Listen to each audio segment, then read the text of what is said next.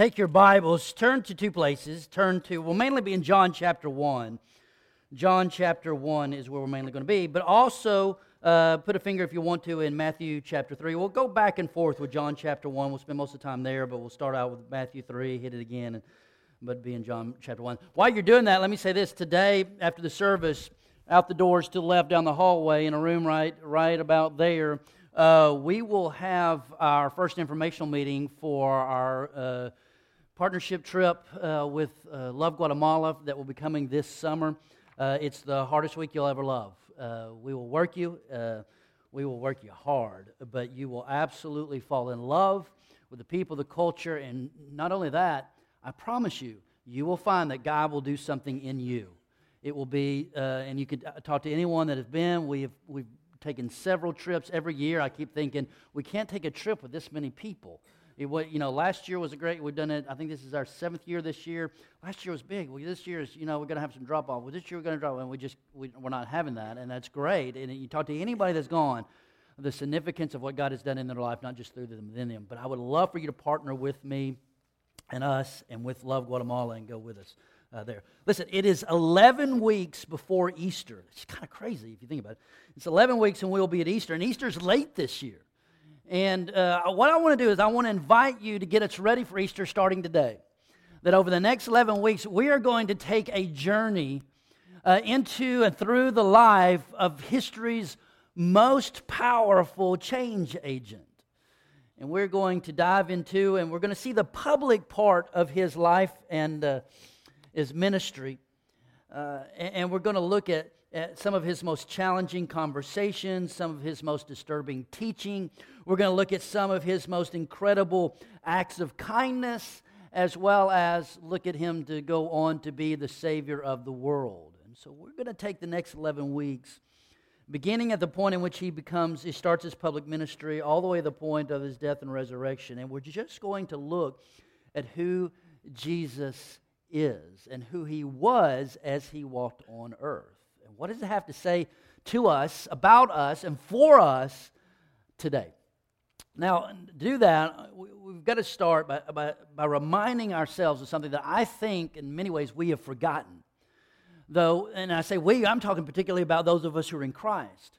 Though we proclaim our faith, we say we live by our faith, and we have faith and all that, but by the way we live our faith, and often by the way we approach life, we confess that we have forgotten something that's central to who Jesus was and why he came. And it's this simple statement, that Jesus came to bring something brand new. And what I mean by that is this. Jesus didn't come into the world just to give us a refreshing of something that had gotten old. He didn't come just to give us a New Testament because we had an Old Testament, so we needed a new one to go with the old.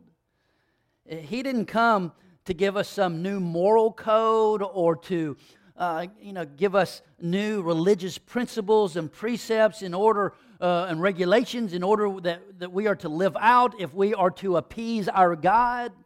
He didn't come to give us Judaism 2.0 and just update that. He didn't come just to add to what we already had. When you ask the question, what did Jesus come to do? There's really one simple answer, and that is, he came to do something brand new. Now, he did that, and he announced that when he stepped out onto the scene. But he did not come unannounced. He wasn't surprised. Jesus had someone coming before him. In fact, it was told long before Jesus, that someone would actually show up on the scene before he would get there to say, hey, he's coming. That someone would step out and say, he's coming. Get ready, there's something coming. Get ready, there's something coming. Get ready. You need to get ready right now because God is about to do something. He's coming, so get ready. Kind of a Paul Revere type character that would show up on the scene and ring the alarm, the bell, and announce, hey, he's coming. So get ready. And this person was foretold In fact, in the Old Testament, it said that there will be a voice calling out from the wilderness that will just announce, get ready! He's coming. He's coming. He's about to show up. Get yourself ready. And we learn in Matthew chapter 3 that somebody was a guy by the name of John the Baptist. Look what it says. Matthew chapter 3, pick it up with verse 1. It says, in those days, John the Baptist came. Now then, he's not called John the Baptist because he went to the Baptist church. He's not John the Methodist or the Lutheran or something like that. He was called John the Baptist because of his method. He would show up on the scene and he'd say, all you Jewish people, and baptism was a part of Judaism as well back then, but he would come out and say, listen, you may be Jews, and you're part of the people of God, the covenant people of God under the old covenant, the covenant that was in place at the time. You are part of the people of God, but we have walked away from God. Our hearts are not ready. We're just playing the religious game, and let me tell you something. God's about to do something new, and to get ready for it, you got to clean yourself up. You gotta make a statement that you're going to fall in love with God again to get yourself ready so you'll connect with Him. You'll see Him when He comes.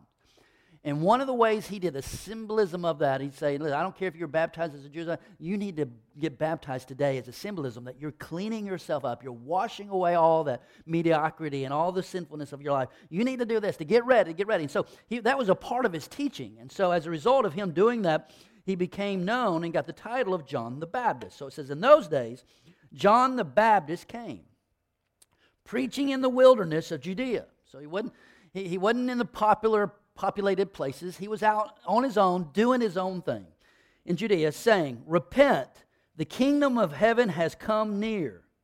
This is he, speaking of John the Baptist, this is he who was spoken of through the prophet Isaiah, a voice of one calling in the wilderness, prepare the way of the Lord, make straight his path. So he's just out there, just kind of doing his own thing, not looking for popularity. He's just going, hey, God's about to do something. God is about to do something. He's coming, get ready. And as a symbolism of you getting ready, get baptized to say you've washed all that. You're getting ready. And he's just pronouncing this and shouting this to anyone that would hear him. And he's not, on the corner of a busy street. He's out in the middle of nowhere.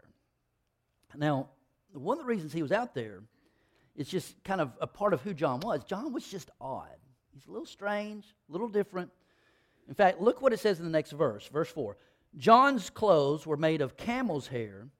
He had a leather belt around his waist. His food was locusts and wild honey. Now then, stop for a minute and think about this. Why would Matthew tell us that? Is that central to any aspect of what John was doing? No. Why did he tell us that? Because it would be the same thing. If you saw someone really odd, you'd go, hey, let me tell you something about this guy. He's a little odd. He's a little different. He does this or does that. That's what Matthew, he's just noticing John, looking at John, hearing about John, and he's saying, hey, I need to tell you something about him. He's just a little odd. Either he was really fashion forward or he's just a little weird, and John was just that way. And I bring that up because I think there's a great little side note to that. And that is this. You can be odd, and many of you are, because I know you. You can be odd and you can be strange, but you can still have a story. You can still have a story that God uses. You don't have to be Instagram picture perfect and all look the part before you have a voice. Be you. As odd as that may be. John was him. He was wearing camel's hair and eating locusts and honey. It was weird. He's weird to us, but even to Matthew, this guy's weird. Let me tell you about it. He's weird. But you know what? He still had a story to tell. And God used his story. So no matter who other people or your social media looks like, everyone, just be you and tell your story. And you never know what God can do with your story. So John was a little different. And John burst onto the stage, and even though he's odd, even though he wasn't right there where people could easily hear his message, his story caught on. There's something about his story and what he told and the passion he told it. There was something about it that began to connect into the hearts of people, and people were hearing it, and there's something that just rang within them that said, there's something to this. And all of a sudden, people started going out to hear John the Baptist. to hear what he had to say. And the more people went, the more it impacted them, the more it kind of captured their heart, and the more they tell other people. And pretty soon it wasn't 10s and 20s and 30s and 40s of groups of people coming out. It was thousands of people. Thousands of people were leaving the city centers, the populated area, and going out to the middle of nowhere to sit and listen to this weird dressed fella just talk. And there was something about it that was riveting. There's something about it that just you knew inside there was truth wrapped up in it. Well, this was a problem. It was a problem because of Jewish history.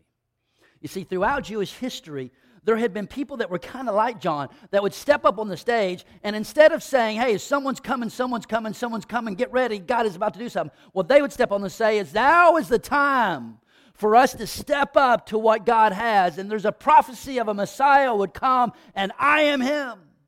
And there was people throughout the history of the Jews that would step up, and they themselves would proclaim themselves to be the Messiah, to be the one everyone was waiting on. And many times that would cause an uprising. And there would be bloodshed, there would be war, and maybe someone who lorded over them wouldn't like it. And it was always a problem when it happened. And it was beginning to sound like John may be another one of those people. And this was the worst time it could have happened because they were under Roman rule. And the Jewish leaders of the moment were allowed to lead the Jewish people. And that was the religious leaders of the day because that's who led their culture and their society. And so the high priest and the other religious leaders that worked with the high priest, they were allowed to kind of manage the people. The Roman government said, listen, we'll let you have a temple, we'll let you reign your people because we want you to keep them in line. Because if you can't keep them in line, we will do it. And you will not like the way we do it. So here is John. He's going out doing his teaching out in the middle of nowhere. He's not in the city. And all of a sudden, thousands of people are coming out there. And so they're like, oh my gosh, what's going on? Oh, we got another problem. Is this going to be someone that rises up and proclaims to be the Messiah and going to get Rome all upset and Rome will kick us out? They'll come and say, you get him into control or we will. And the potential for it to be a mess was enormous. And so they decided, who is this John? Not only was the fact that, it could have got Rome upset, the other part that just rubbed the religious leaders of the day wrong was that more people were going out to hear what John had to say than were coming to hear what they had to say. More people wanted to hear John's teaching than wanted to hear the religious leaders' teaching. More people wanted to spend time in the wilderness than wanted to spend time in the temple. So with all these coming together, they were very disturbed by this guy named John the Baptist. So the high priest and the other leaders, higher-level leaders, said this, let's send some low-level priests. Let's let some low-level temple people out into the desert to figure out what is the agenda of this John the Baptist guy. And they did it for two reasons. Let's send them out there because, after all, it's in the desert. We don't want to go. The high priest and the other higher-level people of the temple, religious leaders, they didn't leave the city. They rarely left the temple. If you wanted to talk to them, you came to them because they were so important. And that's down in the desert, and so we don't even leave the city. We rarely leave the temple. We ain't going out there. So let's send some lower-level people. Plus, if we go out there, it will give him status. Because we make people come to us. If John should be coming in here and getting our approval. We're not going to go out there because that will just make him look like he's somebody important. So let's send the lower-level folks out. So they send some little people out to ask questions. And you can almost sense, John's out there doing his thing, looking kind of rough. And then these officials from the temple come in. And they're dressed in temple gear. They're not even like, not only John the Baptist, they're not like most people because they're from the temple. And that was the power source. That was the power source. So they'd have all their little temple stuff. And they would walk through. And people were like, oh, some guys from the temple are here. They're hanging out. This ought to be kind of interesting and everything. So, and the feeling you get in John chapter 1 is that John looks up and he sees them. He sees them in the crowd. They stand out. They begin to kind of come toward him a little bit. And he knows what they're thinking. Probably a lot of people in the crowd were thinking, are you going to be like a lot of these other people have passed and say you're the Messiah? And some probably were wondering, are you the Messiah? Is that what you're getting ready to say? It's coming, he's coming, and I'm him. And no doubt he knew that the folks coming from the temple we're going to ask that question. So before they could even ask it, he answers their question. John chapter 1, down in verse number 19. It says this. Now this was John's testimony when the Jewish leaders in Jerusalem sent priests and Levites to ask him, "Who is this?" He did not fail to confess, but confessed freely, "I'm not the Messiah." So before they even ask, they're coming up. He's just saying, "Oh, let me tell you right up front, I'm not the Messiah. I'm not one of those guys like in the past. I'm not here to cause an uprising. I'm not here for everyone to come in and worship me like you've seen in the past. It's fallen apart." That's not what's going on here. So before you even ask, no, I'm not proclaiming to be the Messiah. Verse 21. It says, they asked him, "Then who are you? Are you Elijah?" There was a teaching in the Jewish people that before the Messiah would come, they took this and took some teaching and misinterpreted it, that Elijah be reincarnated. That would be the one who would tell about Jesus coming, as Elijah, the great prophet, will be reincarnated. So, okay, if you're not the Messiah, a lot of people, something's happening here. So are you claiming to be Elijah reincarnated? And he goes, and he says, "I am not." He says, "Are you the prophet?" There was another teaching in Jewish tradition up until that point, was that this mega prophet would come to be before the Messiah would come, and he would get everybody roused up and get everybody going there, and it'd be this mega prophet that everybody would agree with, and that's not what was going to happen. And he says, "Are you the prophet?" He answered no. So he said, "Listen, I'm not any of that. I'm not coming up here to try to get my position or find a way to get some prestige. Listen, I just came out here, and because I understood God has done something, and I know what's about to happen. God is about to do something. And I'm just a simple man coming out here saying, get ready, get ready. God's about to do something. God is about to do something brand new." Verse 23. John replied in the words of Isaiah the prophet, "I'm the voice of one calling out in the wilderness. Make straight the way of the Lord." So these guys are saying, okay, so what are you saying? And John said, "I'm just setting the stage. That's all I'm doing. I'm just getting things ready. I'm just trying to get people's attention so they'll listen. So when he shows up, we're ready." That's all I'm trying to do. Verse 24. Now the Pharisees who had been sent questioned him, "Why then do you baptize if you're not the Messiah, nor Elijah, nor the prophet?" And they say, okay. Well then, why all this? What's the purpose? To what end are you doing all this? You got to tell us something, because we've got to go back and give a report. And we don't want to go back and say, hey, we can tell you who he's not, but we still really don't know who he is. So to what end is all this? What's the purpose of all that you're doing out here then, John? Verse 26. "I baptize with water," replied John, "but among you stands one you do not know.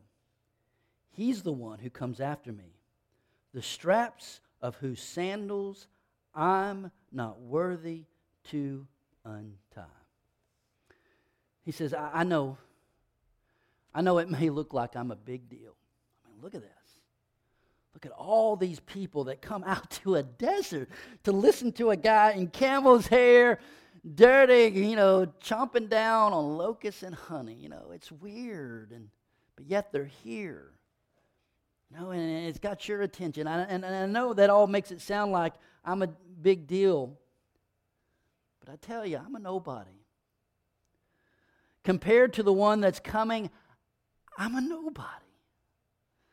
See, I have all these peoples here, and my heart is just to capture their attention so that I can redirect the attention.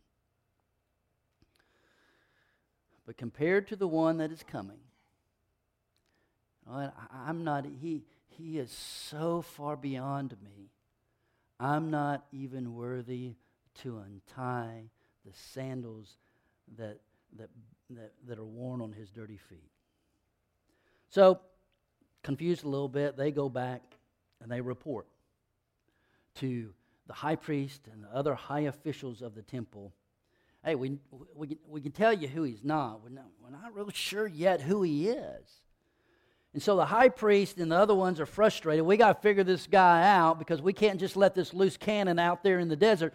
We got to figure out. And listen, if you got to do something right, do it yourself, right? Well, fine. Then we'll just go out there. He may be able to sidestep you and kind of avoid answering your questions, but he won't be able to avoid answering ours. We'll go. This was a big deal, you know. They'd go out and get in their caravan of black SUVs and police escort and all their officials and head out, stop in the intersections. Of course, not really, but it would have been equivalent to that. That's the kind of spectacle it would have been. They would have gone out with some type of caravan, and it would have been noticed, and they would have servants and everything, because this was the high priest. This was the guy that was closest to God in their mind. And it would have been extremely noticed, chaotic. It had been a spectacle heading out. Again, you can almost just picture it, right? Them heading out. All these people, those left, we're back to this. John is teaching and everything, and here they come. And hear the mumblings of the crowd as people begin to notice, look who's coming. All the entourage gets up, and they get out in all their priestly attire and begin to walk in the middle of the people. People getting back. We don't ever see these guys outside the temple, hardly. We never see them outside the city. They're out. This ought to be good, right? Can't wait to see what happens here. John may have met his match. So, Matthew, again, you can almost sense John looking up, and here they are, coming down. He knows they're going to question him. He knows what they represent and how they've taken what is true and altered it and to their advantage and to their power. And you can almost sense him kind of just rumbling with a little bit of disdain. He knows that they've come down to discredit him, to show that they're in control and they're powerful, to call him on the carpet, at least to get him to acknowledge, I need your blessing to continue. Matthew chapter 3, verse 7 now, we see John, he speaks before they even gives them a chance. He says, but when he saw many of the Pharisees and Sadducees coming, and they say, the Pharisees and Sadducees, if you didn't know it, didn't like each other. They couldn't stand each other. There's only 2 times do we see that they partnered together. It was one here to challenge John, and the other time was to crucify Jesus Christ. But they were unified over, we got to handle John. And when he saw many of the Pharisees and Sadducees coming to where he was baptizing, he said to them, you brood of vipers. And then he becomes sarcastic. Who warned you to flee from the coming wrath? Now, he knew what he'd been saying all the time is, hey, you don't want to be caught on the opposite side, not recognizing God who's coming. You don't want to be in a situation where God shows up and does his thing and you're on the outside, so you need to get your heart ready, get ready, get ready, get ready. That's been his message constantly. Get ready, he's coming, get ready, he's coming. And so he's acting like they're coming down to get ready, that they're coming to John to say, oh, you're right, John, we need to get ready. So he said, oh, and who called you to come? To get yourself where you will flee from the coming wrath. There's those who fail to understand who Jesus is and what he's about to do. He's being sarcastic with them. And John has been saying there's something new coming, get ready, get ready, get ready. And when he saw them, he just represented everything that was against that. He saw some men coming that were drunk on their own arrogance and goodness. And John is basically saying, get ready. Very soon are the days coming that performance-based religion, what these guys represent, is over. The days are coming when the kind of living where you could just do the rituals of the temple, as long as you did, then you could go and live any way you wanted to live. Those days are over. The days of low compassion religion are over. That's what these guys did. They loved to use the law to lord over people. There was little compassion in the religion of the Jewish leaders at this day. The days of only the high priest mattering are over. John says, there's a day coming very soon that all of that is coming to an end. And the religious leaders got mad and they just left. And the next day, what John said was coming happened. I just wonder what that was like.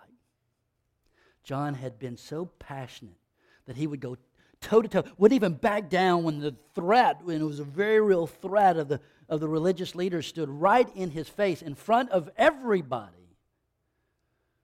And he was so passionate, going day after day out there, not giving up his message, not giving up his passion, and saying, "He's coming, he's coming, he's coming, get ready, please get ready, he's coming." And then that day comes, not announced, unknown. He looks up and his eyes catch this average, just by himself figure walking. Now, think about Jesus' arrival. Think about how different it was from the arrival of the high priest. And here comes Jesus, God in human form. And their eyes meet. Imagine the chills that must have engulfed his body. Imagine what it was like for him in that moment when the person that he had been talking and almost screaming about, he's coming, he's coming, he's coming. There he is. Verse 29, John chapter 1. The next day, John saw Jesus coming toward him and said, "Look." All those people had been looking at John. John had gathered so much attention. And now what does he do? He redirects that attention away from him onto Jesus. He says, "Look." Now think about, he's talking to Jewish people, how this would have resonated with them. "Look, the Lamb of God." Now everyone, when he said the Lamb, he could have just said the Lamb, everyone would have connected with that instantly, because for them and their fathers and their grandfathers and their fathers and their fathers and their fathers, it had always been this way, this sacrificial system. They understood that man was sinful. Sin separated them from God, and sin requires a penalty. That penalty had to be paid, and God said, "Hey, I'll give you a system. You can sacrifice one of your best lambs, and that will serve payment for sin. My holiness will be satisfied for the moment by that payment." And they would do it for their house and their family, and the priest would do it for the nation. They understood that's what a lamb was all about. Here is the lamb. They're saying, wait. You mean the lamb is now a person? So that means this old way of doing it is about to be gone? And then he didn't just say that. Here's the lamb. He said, the Lamb of God. It had always been in the past that you would have to give a lamb to sacrifice as a gift to God, as a sacrifice to God for your sin. Now you're saying that God, is going to be the lamb. And the lamb is not provided by me anymore. The lamb is provided by God himself. This is mind-blowing. This is changing everything. Look, the Lamb of God. And then he just went over the top. Who takes away the sin of the world. Hold on, John. You see, our whole history was marked with us separating ourselves from the world. It has always been about us, the Jewish people, and everybody else. It had always been about the people who are under the covenant of God and the rest of the world. It has always been God is for us and God is against everybody else. Now you're telling us that God is going to do something that's completely different than we've ever realized or known. And it's not just something new. It is something so radical that He's going to totally uproot the past and replace it with something so grace and forgiving. That's what you're saying, John? That God is going to extend His hand of grace to a world that's not reaching up for it and doesn't deserve it? Yes. You see, Jesus is coming to do something brand new. You see, the old way was this. If you wanted to connect with the hand of God, you first would have to become a Jew. And the reason you become a Jew is you become part of God's covenant people, and you would obey all the rules and all the regulations and all the things that you were supposed to do, and you work really, really, really, really, really hard to be a great Jew. And that working to be a great Jew would be evidence. It's the sign. It is the reaching up to God and saying, God! And when God looked down at you, when He saw all that you did, their teaching was, then maybe, God would reach back down to you. So you had to become a Jew. You had to come under the covenant, and you had to work real hard at being a good Jew. You had to reach up to Him first. And maybe, just maybe, you would find Him reaching back. But Jesus came and replaced all that with something brand new.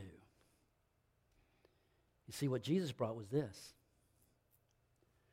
that when you come to a place where you realize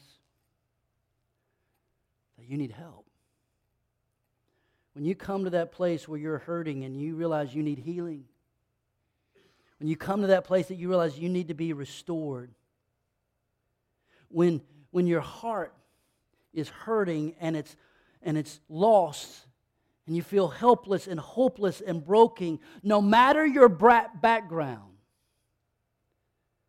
And in that moment,